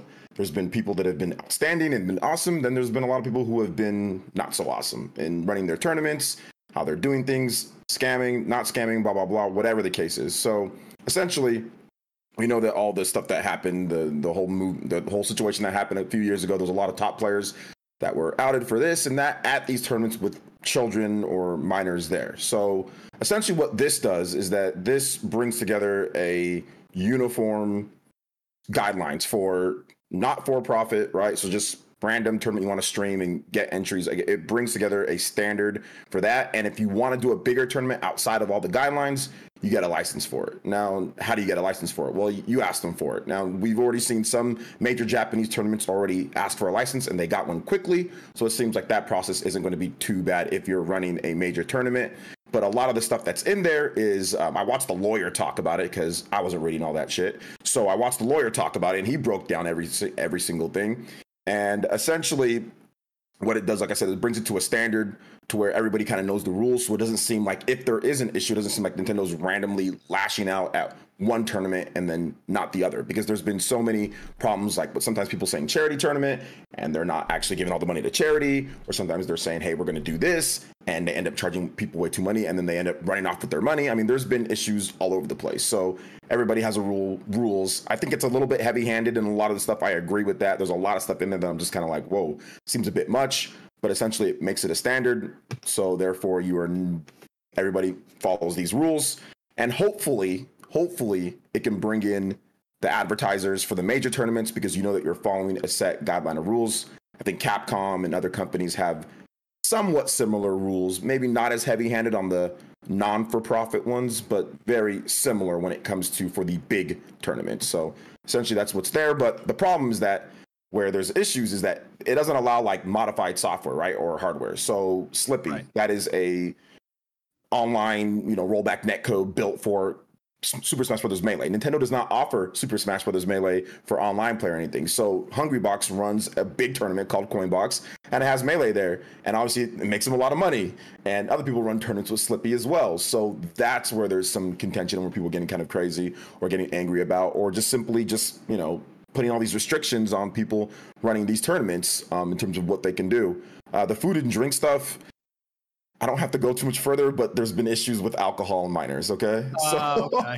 Gotcha. So at certain, OJ, is this is a lot of this in response to Nintendo just being concerned about the stuff that goes on at these tournaments? Because sometimes I'll see stuff trend on Twitter and it sounds crazy, and then it somehow ends up being linked to a Smash Brothers tournament. I don't know how, but it always comes back to Smash somehow. Yeah, it's between that and then a little bit ago there was a tournament. There was a company called Panda Global, and they were in the scene for a long time. They had a bunch of people that were in the scene, And essentially, they got with Nintendo to make like a big licensed circuit, and there was a bunch of infighting with other people that run tournaments and everything. But essentially, the community turned on Panda and essentially just shut them down. Just said, "We're not going to support you. We're not going to go to your tournaments. We're not going to do this," even though they knew that they have a circuit with Nintendo.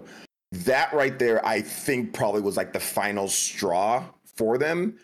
Just because they did a circuit with Nintendo, they were going to have one, and the community said, "Screw that, we're not." And it was based off of somewhat inaccurate lies in terms of what happened. Like a lot of people that were very innocent in that lost their job, lost their sponsorships. Like the community can be ruthless at times if they feel there's even the slightest bit of problems, right?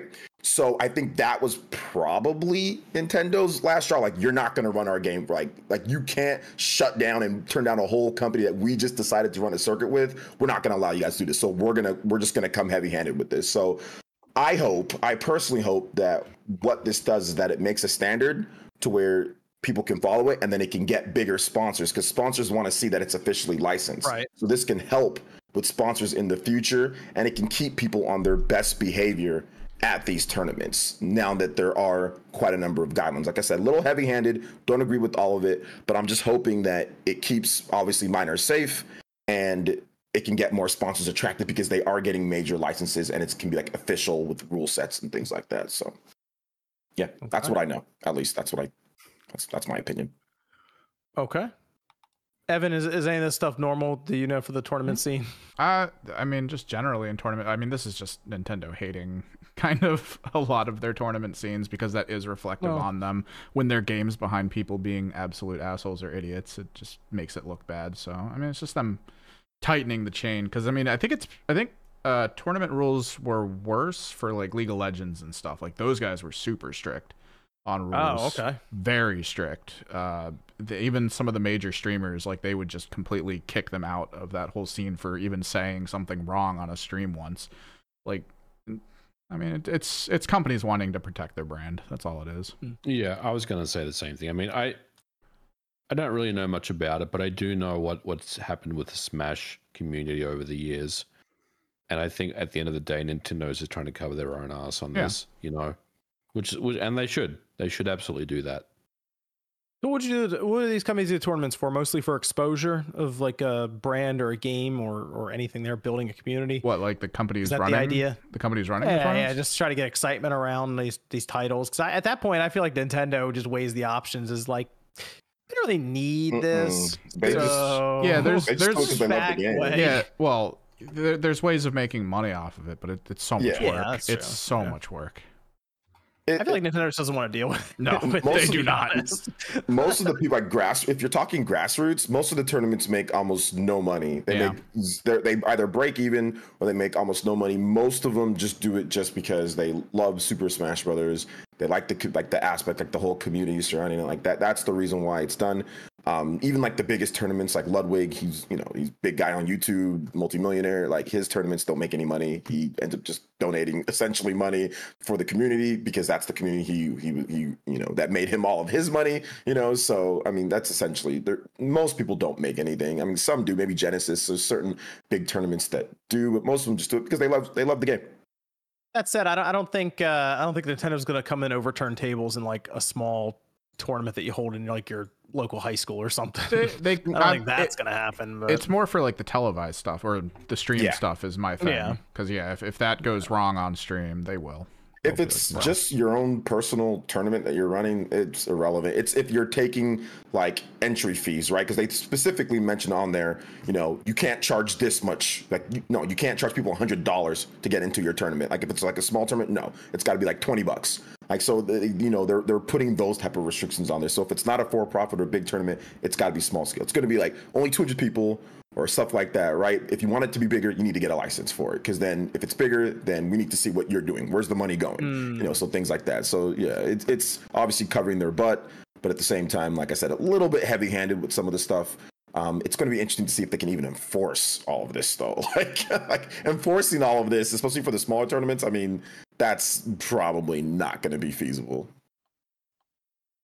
I wanted to bring this up because it was definitely something that was kind of at a left field. It has to do with Microsoft in Brazil where they've raised the Xbox Series S price to roughly $717 after conversion for currency in Brazil, and it's now the same price as the PS5 digital. So to my understanding, the systems, for example, are more expensive in Brazil because of the fees and taxes and other things placed on it for imports. Like they're significantly higher. The PS4 went through this actually too, but it's very weird because the Series S is as much as the PS5 all digital now, and Microsoft really hasn't commented on it other than just say, yeah, we've raised it to that amount. So it got a reaction online because it sounds ridiculous, an Xbox Series S for over $700 basically. But I don't know what happened there, why it's the same price now as the PS5 digital, but figured I'd bring it up since it was something that closed out the week and was a lot of conversation. And were you had to comment on that, OJ? No, I'm stupid. Okay. And Okay. The other thing I wanted to bring up here is Capcom, because they have reiterated that they are indeed going to release a game in the next 5 months that is going to be selling millions and millions of copies. So this game apparently is still slated for at the latest March 31st, 2024, the end of this fiscal year. It has not been announced yet. This game, Dragon's Dogma 2. We don't know. They said it's not announced yet. It's unannounced still, and I think they were kind of pressed on this to see if it was like the Ubisoft situation where they just pushed. We think Star Wars Outlaws, like, it's coming out next year now. Don't worry about it. Yeah, Capcom was like, no, it's still coming. It's still happening. Monster Hunter. So whatever it is, I would think it's Monster Hunter. Yeah, that's kind of what I was thinking too. Is it's Monster Hunter? It just seems weird because, okay, so this game is getting revealed and then it's immediately going to come out 2 or 3 months later. What if they just drop Resident Evil 9 on us from nowhere? Oh, yeah. Oh, they could drop Mega Man X9. That's a major title. That's not a six copies. Yeah, Hey, Mega Man 11 did fine. Did well enough. Sold like what, 1.5 million copies. Yeah, almost there. What was the exact quote they had on this thing? No, it just says major Monster. Unannounced. It'll sell millions. It's got to be Monster Hunter. It just does. It just needs to be Monster Hunter. So Monster Hunter has its 20th anniversary, right? That's next year, I think. There should be a countdown for this thing. I think it's next March, actually, is the anniversary for it. 20 years, because it came out back on the PS2. And that lines up exactly with when they said they'd release it by, or this title by, before the end of the fiscal year. I kind of wonder if they're lining this up for an announcement at the Game Awards and legitimately a March release. That would then give them basically all of December, January, February, and then maybe 3 weeks in March. Maybe it's like one of the last weeks of March that it comes out. That would kind of make sense. Monster Hunter feels like it doesn't need that kind of a run up to sell. Like they show it. Most of the people who like Monster Hunter are there already. They're probably getting the pre-order in before Capcom's done showing the whole thing. It's really already happened. So what kind of game fits? Because even Monster Hunter. I mean, even Resident Evil 9 doesn't need, like, none of these big games need that type of announcement. So maybe it's a Devil May Cry 6 or something. Like, it's very hard. It's very hard to kind of put your finger on. Because Capcom has no problem releasing a game in the first quarter. They do it all the time. They drop a game in February and it's like, here you go. I would be down for a new Devil May Cry. The last one was 2019. So it's been a minute. Jesse in chat said Deep Down. I'd be into that. That'd be good. Oh gosh. It has, because that came out March 2019. So it will be 5 years then from the last Devil May Cry. I am down for a new Devil May Cry. Absolutely. Devil May Cry 5 did pretty well too. Yeah. So and I got a Game Pass bag. Good game. Yeah. Hey. Man, I don't now I'm kind of torn because they could do DMC and get away with it. Man. Trying to think of what else. I mean, for millions of copies, it would be one of those bigger titles. It wouldn't be X9, even though I'd like it to be. I still feel like I'm leaning towards the anniversary lines up too well. It does, And although that would line up for an announcement. But when they say millions, I mean technically that's 2 million. it could be 2 million. Like that would make sense. It's like, hey, here's Mega Man X9. We're shooting for 2 million here. No, you make the move. Whatever it is, I think it's going to be at the Game Awards. That would make sense. That's the next big event that would line up for an announcement and then release 3 months later. Maybe Monster Hunter maybe it's like the closeout for the Game Awards. Brand new Monster Hunter game. DMC could open even if they want to do that. I don't think Resident Evil seems like something they would want to market for like almost a year even. I agree. I mean, you don't want to just say, oh, we got a big game coming out next year. It's going to sell millions. And that's Resident Evil 9. It doesn't need that type of lead up. Yeah, Monster Hunter makes sense. Maybe they do the thing where they announce it and then it's out in 2 months and they just kind of catch some serious momentum from holidays, everyone getting their PS5s or Xboxes or I mean, maybe, I don't know if it'll be on the Switch. If it's the next Monster Hunter World, they might push that to the next system from Nintendo even then. But, or maybe they just keep it separate, like how they kind of do this thing where they have one Monster Hunter that's kind of on Nintendo first, and the other one's on like PlayStation, Xbox first, and they just kind of switch off. Yeah, that's all. I was looking at chat to see what else people are coming, and Onimusha. I don't know if they do a new one of those. No. What about Beautiful Joe 1 and 2? Hey, I'm here for that. I would love a remaster of Beautiful Joe 1 and 2, or just like a compilation of all the Beautiful Joe games. Put them all in. Oh, that'd be cool. Oh, Okami 2. There you go. Dino Crisis. No. Here's the new Dino Crisis. Imagine, and then it's the expansion for Exoprimal. Dude, I'm telling you, Dino Crisis 2, how that game plays, like if you like make a new one and that type of stuff, like that could work in today's day, man. I'm telling you, it could. If they did Dino Crisis 2 and RE2 remake, RE4 remake style, I'd be on board with Oh, yeah. That'd be awesome. That would be really good. So is that a Marvel vs. Capcom reboot? They still don't have the license, right? The licensing for that would be nuts. Oh, that's got to be crazy. Hey, Disney's getting more and more open to a lot of that stuff. Yeah, but not that stuff.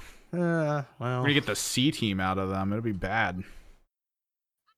Yeah, that's interesting. I'm going Monster Hunter. Game Awards, Monster Hunter announcement out in 3 months. Give us 10 million. Give us money for 10 million copies. I'm gonna say it's DMC 6.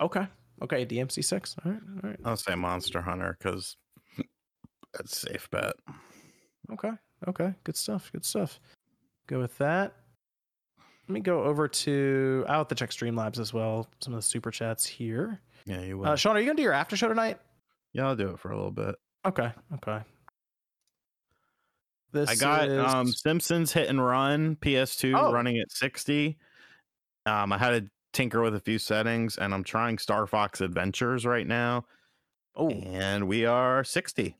What handheld is that? This is the Ambernick RG405V. I just made a video on it. Yeah, I'm rock solid 60 on Star Fox Adventures. So I mean, you might have to tinker with some stuff, and maybe some like extremely high end, PS2 stuff might give you some troubles, like God of War 2. But I think a vast majority of the library will run fine PS2 wise, and GameCube seems to be running great. Your video that you did on it in the description has a link to that exact model. Yeah. Keep Retro sends it to me to check out. Okay, yeah. So I would just direct people to your video if you have the exact link to that one, because if it's on like Amazon and stuff, I notice sometimes you'll see some questionable lookalike ones float in there. So that's even telling people to search the model numbers, kind of like, Here, you can see it running. Oh, look at that! It is. Wow, it's still weird to see GameCube games in like handheld form like that, just randomly emulated. Well, that's cool. Awesome. Yeah, it does PSP, 3DS. I need to get Samus Returns and try that out because that's a game I love. John O in the chat here saying, I guess I'll give you a little money since Sean wouldn't, and that was the first thing I heard popping in before I head out for the Halloween festivities. Have a great night, y'all. Yeah, John O, you got to come out to, like I said, TMG next year because Sean's coming. He's on the way. He'll be there. He'll be there. So you got to come out, Jono, again. At least until last minute when he decides not to. But we'll see. Yeah, we'll see. But shout out to Jono. Shout out to Jono, executive producer over there. There's Oak City Gamers. No message. Then Lucio says, "Can we get RGT to send a kiss to the?" Oh yeah, No message here. He's been yelling at me for abandoning him. It's been a ordeal. How could you, Sean? I know, I'm a piece of shit human. You'll have to go through a table at too many games. That's what you'll have to do. No, fuck yeah. I'll just get you off the top rope. I'll just find a table and jump through it. I don't fucking care. In a Spider-Man onesie. Come on. But they had Grove Street there, putting people through tables. Lucio says, "Can we get RGT to send a kiss to the viewers?" You're giving him money to ask me that? You better give me some money. On the after pay show. me my after money. Show. He's full screen in the after show most times. Yeah, because all these fuckers disappear. I turn off the camera. I actually have to do some recording on your after show, so I'll need my camera here and there as I go. It's fine. Shadow says, TLDR, Sony should release modern dev tools like the Yozori again. What, MVG, can you pronounce it for him? They said Yorose. Say it with me, John. Yorose. Yorose. Thank you. Again, they said Yozore. That's incorrect. Sorry. Again, to shake out the indie scene for home devs. Microsoft's huge merger should have Sony's game department shaking in its boots. Jorge says, for better or worse, Nintendo has to protect all the IPs that are in Smash, especially Square, Capcom, and Konami IPs. And then Oak City Gamers again dropped one here with no message, but apparently they're sending stuff to Sean. There you go. And then Mighty Ryan says, anyone know where I can find Dreamcast Guy? He's at a party somewhere. Max is at a Halloween party. I believe he posted a picture of his costume on Twitter. He looks... Never mind. What were you going to say, Sean? He looks slim. Yeah, that's where I was going. Yeah. Slim and trim. There you go. Let me go over here. I'm going to check Streamlabs. I don't want to miss any messages that may have come over there just to make sure. And also want to bring up, here we go. Okay. Oh. This was from Joshua Butts a little while ago, so make sure I did catch this one. It feels like Sony made, shout out Joshua Butts. Feels like Sony made the PS5 physically bigger than needed, knowing they would release a significantly smaller Slim model a few years later, prompting people to buy the Slim to replace the original just so they could have the better size console. And I think that's all of those messages there. Yeah, where is Jose tonight? Oh, I had mentioned this at the start. Yeah. So the film that you guys were talking about in your after show that she made a pretty good pitch for and even got you to donate. They're filming that tonight. They're filming stuff for it. But she's going to be, I think, going on location and doing some other things for the podcast here pretty soon. Okay. So it'll be interesting to see how all that turns out. But yeah, she said she'll be back next week. You guys did film Game and Talk, though. That is up on the Spawncast Network, so people can check that out. Got it there in audio form or in somewhat video form. And you guys did the bonus questions as well. Yep. So there's a lot of stuff happening over there. Chase says there's been rumors that the next Monster Hunter might be an MMO or MMO light. What are your guys' thoughts? Also, you dudes rock. I mean, Monster Hunter's always kind of been, especially recently, an MMO light, sort of. It's been as MMO as like Warframe's been for years. So Sure. But like if they go full on MMO where you just walk into a city and there's like 100 people in there, like go Phantasy Star or World of Warcraft or something. That's just Hub City, though. You can easily do that. That would be interesting if they went more connected for online, because it has been a while since Monster Hunter World came out, which is weird to think because it doesn't feel like it's been that long, but I think it has been. It's that might be the next step, is to go all in on the multiplayer side and just say, hey, it's just a continuous open world with people running all over the place in it. So have fun. And then also here's this massive monster that takes 100 people to take down, like some big raid. Like that could be next level stuff. So maybe that's what we see for Monster Hunter. So I like the idea of that. Let me go around here as we finish up. Let's start with MVG. Where can everyone find you? Thanks for having me on. You can find me on YouTube at Modern Vintage Gamer. Video out on Monday. Nate the Hate next week. Thanks for having me. What's happening next week? Recording. I always ask. When there's a Nate the Hate podcast, usually means something's happening or something has happened and we don't know about it yet. We have a new episode in the works. Oh, okay. Let me go over here to OJ. Where can I find you? Found me right here on YouTube. Player Essence had a couple cool videos that came out. Did a big top 25 RPGs in addition to my top 10 or 10 out of 10 ones. So if you're into RPG content or Nintendo content, check out the channel. Got some big videos going up next week as well. So thank you guys for your support. Also live stream pretty much daily, so you can come through to the live streams as well, where we sit there and talk about stuff and have fun. So thanks for having me on. Appreciate it. About Evan. You can find me over on Kimrick's Project if you're into tabletop games and stuff. We've been having some fun over there. Nothing really major coming up. I'm trying to get into a bunch of different things to start adding to the channel, so that should be fun. Okay. And then Sean. YouTube.com/dream. I choked on my own spit. Cast guy, come over to the second show. Oh, gamers, come over to the second show. Come over to the second show. Gosh. We'll have a chat. Oh no. Okay.